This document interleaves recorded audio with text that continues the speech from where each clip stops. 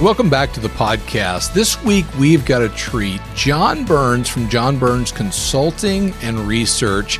They really do a lot of consulting in our business, in the real estate business, are an expert on builders. You're going to hear that from John, and he's really going to talk about a couple of things that are important. First, can builders resolve the inventory challenges that we face right now of undersupply across the country? Two, he's going to talk about what's happening in the overall economy. You're going to want to listen for that, and he hits on what's ahead. So listen up. This is a great episode, and let's jump in with John. John, I'm excited to have you on the podcast today. Thanks for joining. My pleasure, David. Well, you and I have gotten to know each other. We quote John Burns Consulting often, at Keeping Current Matters. We're grateful for all the great work that you do. You and your team are experts in the housing industry, certainly with builders. But for somebody that maybe doesn't know John Burns Consulting and Research, tell them what all your team does. Well, we figured out a long time ago that the industry takes a lot of risk and nobody really spends the money to pay attention to what's going on in the market because it's time consuming. So we started a business to do that, just like you did. But we did it for big companies, not for real estate agents. So the biggest home builders in America, biggest private equity investors, building product companies, all rely on us to figure out what's going on in the market to help them with their business plans. So we got a boatload of data. Yeah, well, we know that. We know that. We share it. We try to get the message out there and say, hey, you're doing great work. And so we're grateful for that. I know there are a lot of folks across the country that are grateful for all the great work you do. How'd you get into the business? What did you do prior to starting your own firm? I worked at KPMG, that big accounting consulting firm. And I was in the real estate consulting group for 10 years. And I learned a lot of how to do this in the commercial real estate world. And I just figured out the residential world really wasn't doing it. It actually was a little bit harder. So I started the business 22 years ago, and we've been slow and steady ever since. Yeah, that's great. Well, I mean, seeing an opportunity and then taking advantage of it and saying, hey, we can do this for residential, that's a neat story. Well, when you think about starting 20 years ago, and I want to get into, I think, the topic that a lot of people are curious about right now, and that's lack of inventory and, the undersupply across the country. But if you go back 20 years ago to the early 2000s, can you talk a little bit about that journey of inventory and kind of how we got to the place that we're at? Because I think a lot of agents look up and go, how did we end up here? I mean, certainly know the last couple of years and extreme demand, but I'd love to just hear you tell that story of what that's been like for the last 20 years leading up to today. Yeah, well, I started the company right after 9/11, which was an interesting time to start a company. It was pretty slow for a while there. Yeah. But, when the early 2000s happened and there were a lot of investors going on and the subprime market was crazy, and I was pretty fortunate. I had a friend who was running a mortgage business, and I had a person I know who was selling mortgages. I was like, this is just crazy. The fundamentals didn't look very good. A lot of smart people were saying this doesn't make sense, but it just kept going up and up and up. We obviously know what happened then.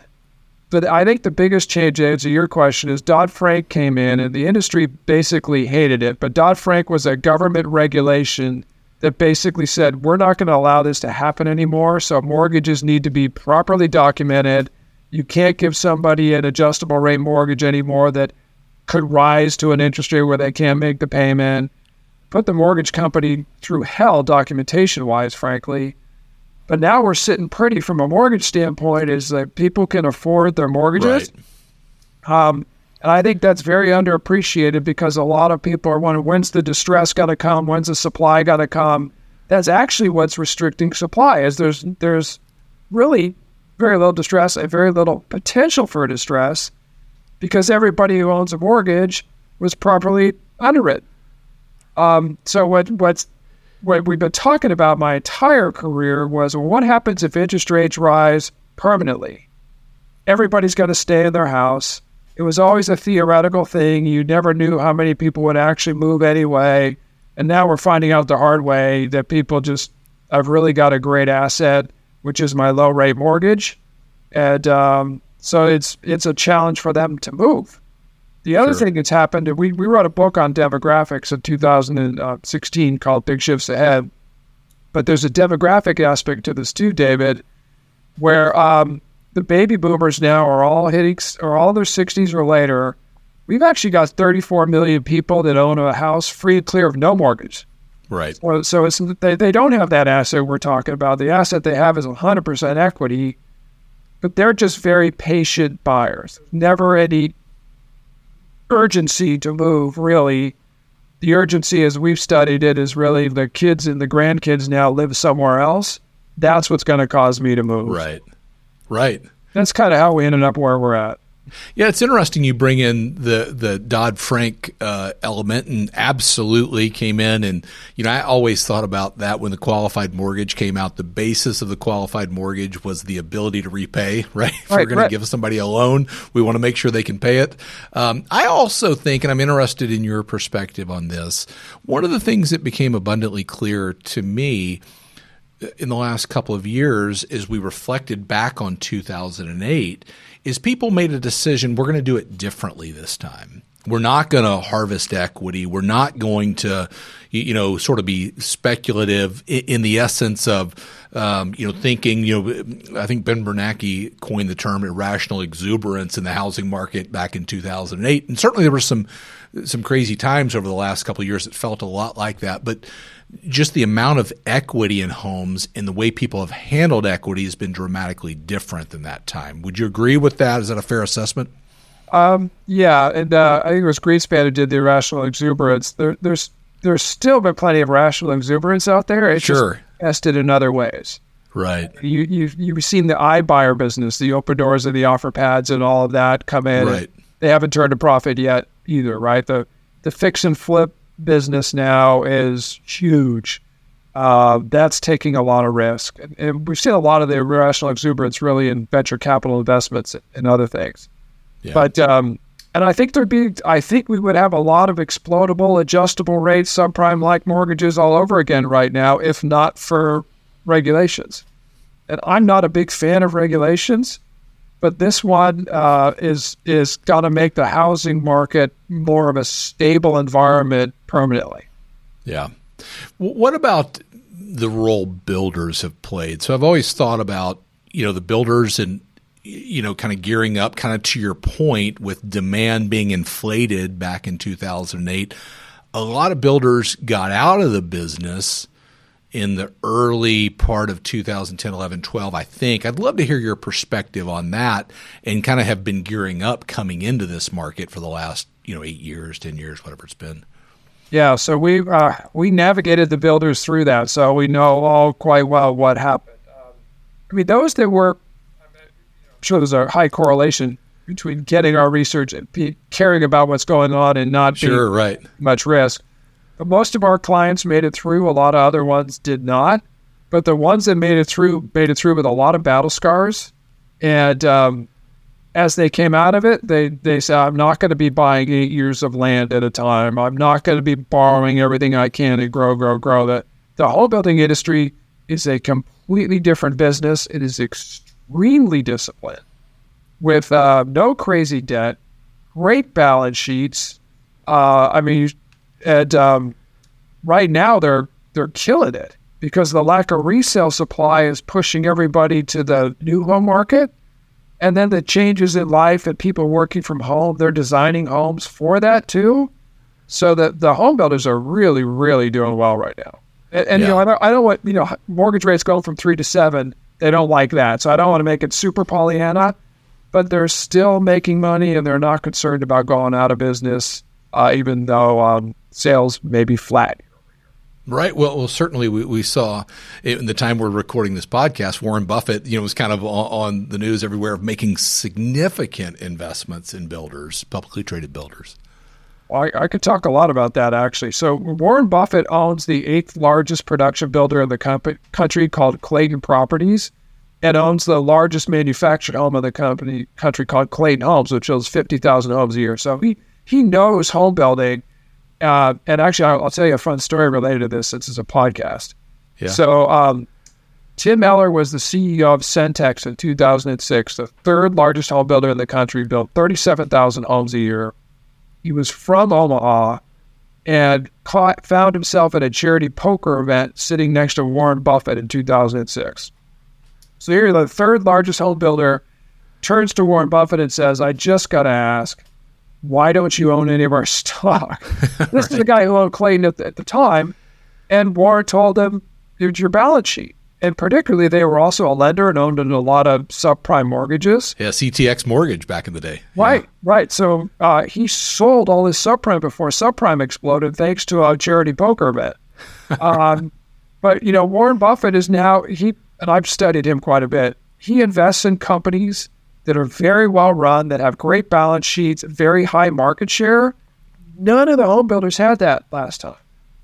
The 3 home builder stocks he bought, those 3 home builders combined sell 1 out of every 4 homes in America right now. And in the Smile states, it's probably 2 out of 3. It's really, really high. And they're buying down mortgage rates. They're literally they're selling homes with a 5.5% mortgage rate right now. We're recording this, mortgage rates are 7. Yeah. Because they're paying the points up front to get the mortgage rate down permanently and still making a lot of money. And have virtually no debt on their balance sheets, and that's the type of company Warren Buffett likes to own. Yeah. No, it was a great story. I appreciate you sharing that and hearing that. And I think his investment philosophy has always been, I'm going to invest in things I understand and fundamentally that match what I want. So that makes a lot of sense. Here's the question I think is on the minds of a lot of agents. So, folks listening, can home builders get us out of the inventory, depending on who you look at, the undersupply across the country? Or what's your perspective on that? Oh, boy, we've done a whole white paper on that, and everybody's definition of undersupply is different. Right. So I'll just give you ours. Ours would be from a shelter standpoint. Like if you look at the vacancy in the country out there, is it tighter or lower than usual? People don't think about vacant homes. The number of adults per household, is it higher or lower than usual? Looking at it by age cohort. We're short about 1.7 million homes. And every year we need to add about 1.7 million homes, coincidentally. So we'd have to do 2 million for year after year after year to get rid of that 1.7 million. That would be challenging. I think this work from home shift is helping quite a bit, though, because it's allowing people to buy a little further from work if I only have to come in 2 or 3 days a week, and that's where the land is. But the other part of your question is, when demand and supply are out of whack, prices adjust. Right. And so prices have adjusted. And I'm not sure, all those 1.7 million people can afford a house right now because it's damn expensive. So that's my long-winded answer. I think they can get the shelter very slowly, but we need incomes to grow faster than mortgage payments for a while in order for affordability to. Yeah. No, I hear that, and I think that that issue right now is the one that's on the top minds of many agents is how do I guide my clients forward given that? And I think and I don't want to put words in your mouth, but certainly the outlook for U.S. residential real estate, I think, is strong in the coming years, right? So if you can afford it, it's a great time to buy, but the challenge is affordability. Yeah, but you got to add, are you buying this as an investment or a place to live? Let's assume somebody's buying it to live. Yeah. So what are you waiting for? Yeah, right. You got to rent for 6 or 7 more years to try to time it right. I mean, my wife and I bought in 1991 our first house, 15% below the price in 1989 because it was a distressed position. We sold it 5 years later in a loss. Was I upset? I'm like, no, I didn't want to rent for those 5 years. And then we sold that and bought another house that had also come down during that time period. And so for me, you can't look at every house as a trade. You get in and you live. And if you don't have a steady job or you don't think you're going to be in your metro area for a long time, then maybe that's a reason not to buy. But if you think you're going to be sit for a while and you can afford the payment, I encourage everybody to get in, because mortgage rates could go up, and if they go down, you just refi. So, Right. what you're trying the mortgage rate thing too, you don't need to time it because you can always refinance. What do you see? It's such a good point, and that's what I feel like we try to be advocates for that vocally in the market for agents to say, hey, when's the best time to buy a home? It certainly was yesterday, and if you have that long-term hold approach, or you're looking for shelter, not to flip or something like that, now is a great time. What do you see coming over the next year? What's ahead? If you kind of look into your crystal ball, what would you say? Boy, that's always a tough one. So I don't foresee a lot of supply coming on the market. So that's probably not what your clients want to hear. But it's because of the Dodd-Frank mortgages underwriting everything so well that there's not a lot of impetus to move. I mean, I do think supply can come up. I don't think housing is going to cause any sort of problems in the economy at all. I do think the Fed and rising interest rates are going to break other sectors in the economy. It just haven't broken yet. And so there may be some layoffs and other things associated with that. So there may be some softness in the market that will cause supply to pick up a little bit, but it shouldn't be distressed supply. Yeah. That's what we're doing. Clients plan for that. Just play it safe. Something bad's probably going to happen outside the industry, but the industry is in okay shape. Yeah. What does that mean when you're giving that advice to a publicly traded builder or a client of yours? What does that mean for them? What decisions do they make differently? They're not going long. So they won't buy a 10-year land supply. They'll buy 3.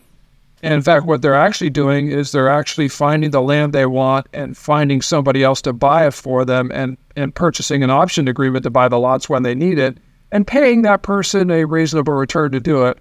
They're just playing it super safe. So no matter what happens, they're prepared. Yeah, that makes sense. Do you think, I'm interested in your perspective on this, what gets this market, what frees up inventory? Because my thought is we see a little bit of relief, and a little bit's a relative term, but we see mortgage rates coming down in the next couple of years. That will then free up some inventory, existing home sales. But would you agree with that statement? Yeah, no, the bond market is forecasting that rates should come down a little bit. So if the bond market's right, that is correct. I think the longer you have a interest rate above 5 or above 6 or above 7, people start to settle in. Right. I remember my dad bragging that he had a 6% mortgage rate, that he got in the early 70s during the 80s. He was bragging how what a great rate it was. So there's some psychology that just takes a while to play in. But at the end of the day, it's the payment in relation to people's income that really matters, as you know. Yeah. What's your – because I think if you think about that, you think about, the long-term look, and I'm going to say long-term right now through the end of this year and next year. MBA, most forecasts are that rates will start to come down, certainly as we go through next year. You think about that relative to affordability. I think that bodes well, prices being, I'm going to say flatter, not rising to the degree they have in the last couple of years, interest rates coming down, and certainly wages have been improving, right? So that bodes well for affordability. What's the research behind that to articulate that story of the affordability path going forward? Yeah. Well, we actually wrote a book on the income growth side of that. So we wrote a book in 2016 called Big Shifts Ahead that was really understanding the demographics for business people. And what I do not think most people appreciate, you all the way up to the Fed, because they don't pay as much attention to demographics as they should, is our labor force is not growing. For years, when I was in my 20s and 30s and 40s, there were 4 million people entering the workforce every year from high school or college and 2 million people retiring. That number now is 4 and 4. It's even. Because retirement is so high. So we're going to have a very low unemployment rate for that reason for a very long time. Even if we have a lot of recession, we're not dumping all this new labor into the market at the same time. That is going to support income growth. And you're seeing the smart companies figure that out right now. Like Home Depot just announced that they're putting $1 billion extra into wage growth this year, because every time somebody gets a rent hike at Home Depot, they look for more income or they leave. Right. And so I do think we're going to see some pretty steady Eddie strong income growth for quite some time. Mortgage rates, hard to figure out. The best agents know what's happening nationally and also know what's going on in their local market. At Keeping Current Matters, we help real estate agents become experts. And now, we've added something that will change the way you communicate.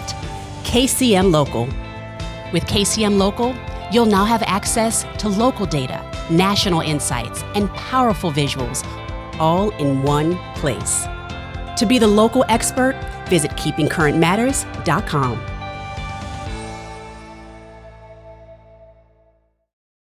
What do you see right now? And I don't know how much your company talks with real estate companies and agents. I know we're doing a survey together, and so anybody listening, that'll be coming out. Be on the lookout for that to really get a pulse of what's happening at the agent and broker level. You do some of that now, but give us perspective of where you see companies that are making a difference out in the market, where they're making it, and things are doing really well. I don't know if you have that as part of your research.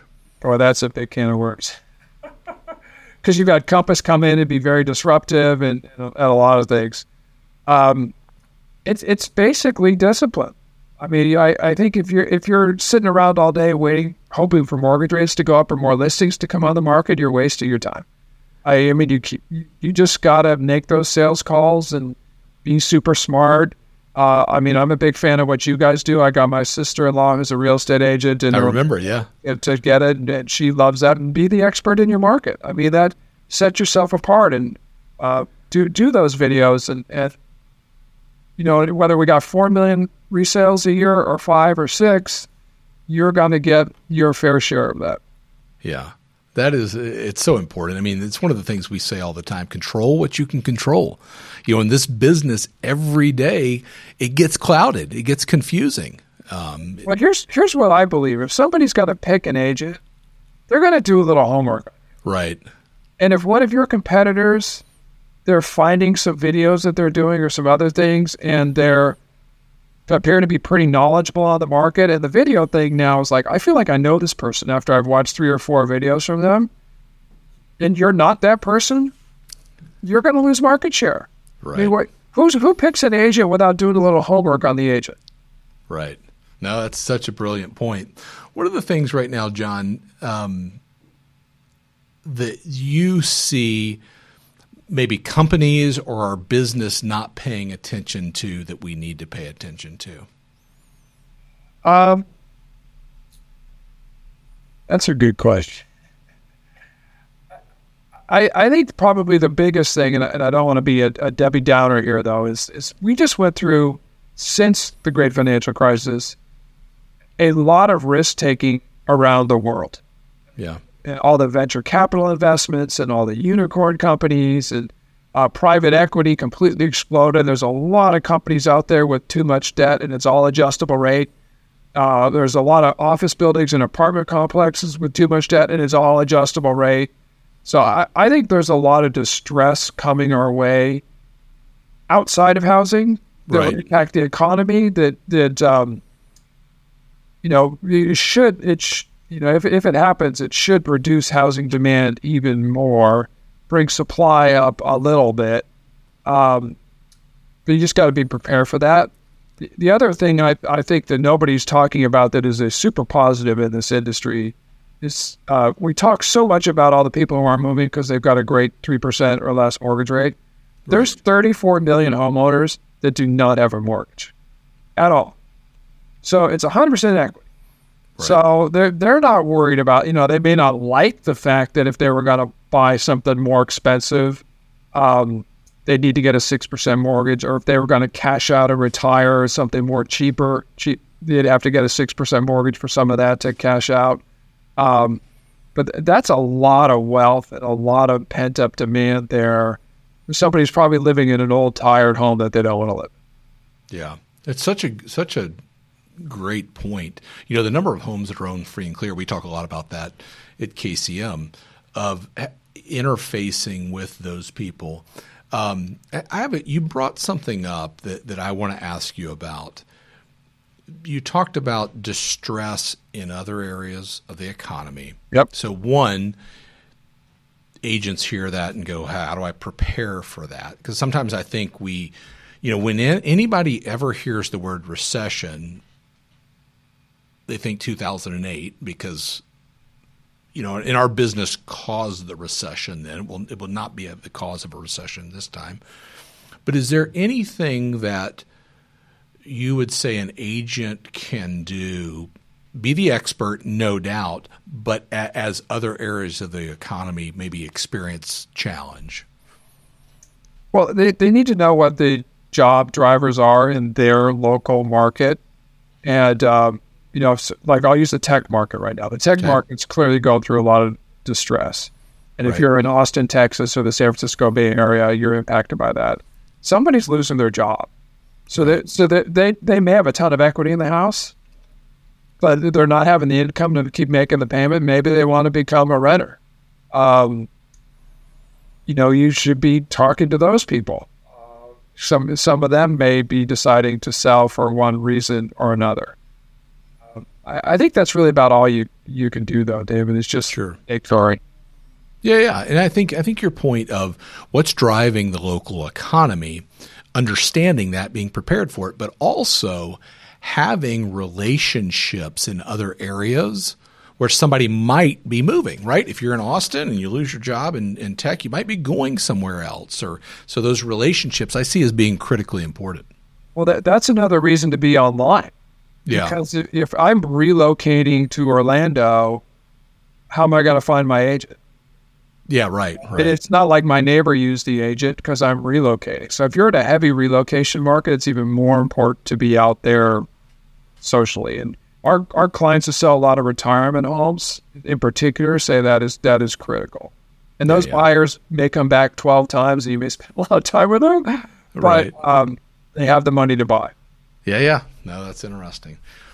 Other thing you said that I'm very interested in your perspective on, what is your firm's take and yours on the debate, and I don't know if it's a debate, but theory in work from home being bigger, obviously through COVID, empty office space, is that an area for residential growth? Because I've heard people on both sides of that argument. Yeah.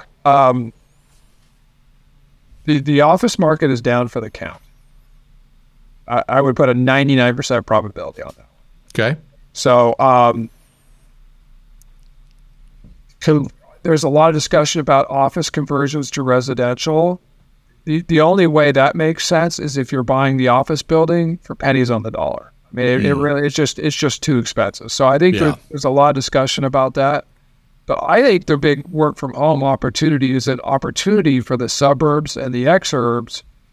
And that is an affordability solution that is going on today. Is somebody said, I can't afford to buy in this area because I need to be 30 minutes from work. Now I can go 45 minutes from work because I only have to go in 3 days a week, or maybe I don't need to go in at all. Huge affordability solution. Right. That actually favors the new home market a bit too, because the land tends to be in the outlying areas. And, we were doing this before COVID. We just looked for the best people and put the guardrails in place to show us you're doing a great job and you'll be fine. Our staff's been moving all over the place. Yeah. And it's been great affordability solutions for them. And the people who don't think that don't think work from home works is people my generation. Who thinks you have to be rubbing elbows in the office. This generation grew up talking to their friends like you and I are talking online right now. They're very comfortable interacting. Yeah. No, I think it's a good point. I mean, and it seems to me I think you probably have the research to confirm this, that, that type of migration is happening in different ways in different markets, right? Land availability is not the same Right. in every area. Can you talk just a little bit about that? Because that migration out of a population center, or even not having to be in an area that you have a job in, used to be, I can remember, you used to qualify for a mortgage that way, right? How far are you from your for your place of employment? And they would question that at times, unless you had a truly remote job. But talk about the nuances in different parts of the country.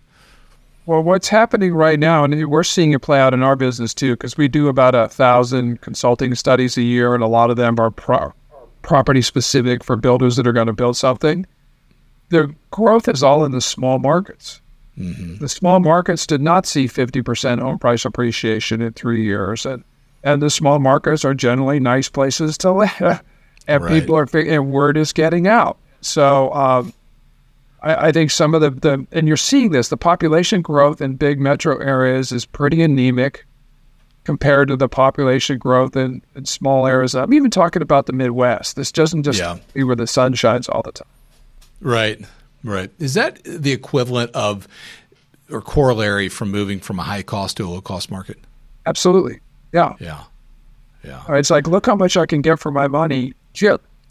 Right. It's amazing all the ways that COVID spurred on a lot of that and spurred on a lot of that change. What do you think 20 years from now we'll look back on this market and say how COVID, not only in the world, but in our business, dramatically changed things? Well, it accelerated the adoption of a lot of technology that was already occurring. We were using Zoom before COVID. Right. I think it accelerated a trend, basically. It probably brought a permanent death. Well, not permanent death, but it caused a lot of distress in the office market. Right. You're gonna see a lot of distressed banks and commercial real estate companies there. Yeah, so, on the horizon, is what you're saying, or coming. Most of them. Their debt matures, like it's an adjustable rate for maybe about 3 years, and then it adjusts. I mean, it's fixed for 3 years, and then it adjusts. And after 5 or 7 years, frequently you have to refinance. So there's a lot of companies out there or properties that are just kind of they're zombies waiting to deal with their day of reckoning. Yeah. Wow, that's interesting. So we'll look back and we'll say, the last time the great financial crisis, that was the subprime crisis. I think we're going to look back 20 years from now and say this was the office crisis. Wow. Yeah, that's interesting. I appreciate you sharing that. I mean, the research and perspective you have is phenomenal, and it makes sense in where we're at. John, I am so grateful for just all the great work that you and your team do. In helping, whether agents know it or not, they're kind of beneficiaries of that through companies and through organizations that use it. So know that we're grateful for that. As we kind of wrap up, you think about this business, you think about things that you've mentioned being the expert, using information to go out and make a difference in your market. As you think about coming issues and things that are out there relative to, opportunities in the market, relative to, new builds and things like that. If you were talking to an agent right now that maybe doesn't have builder relationships, maybe doesn't have a business that's widespread like that, what's the best way to connect with a builder in this market? I think if you acknowledge their beefs a little bit, I think you'd go a long way. So this is going to sound pretty negative. I'm not meaning it that way. This is how they say it. They're like, we're building a brand new house. Yeah. There's no inspection issues. If we don't negotiate, you're going to get a 10-year warranty if you're worried about it. There's not a lot of value the resale agent brings to the table, is their view.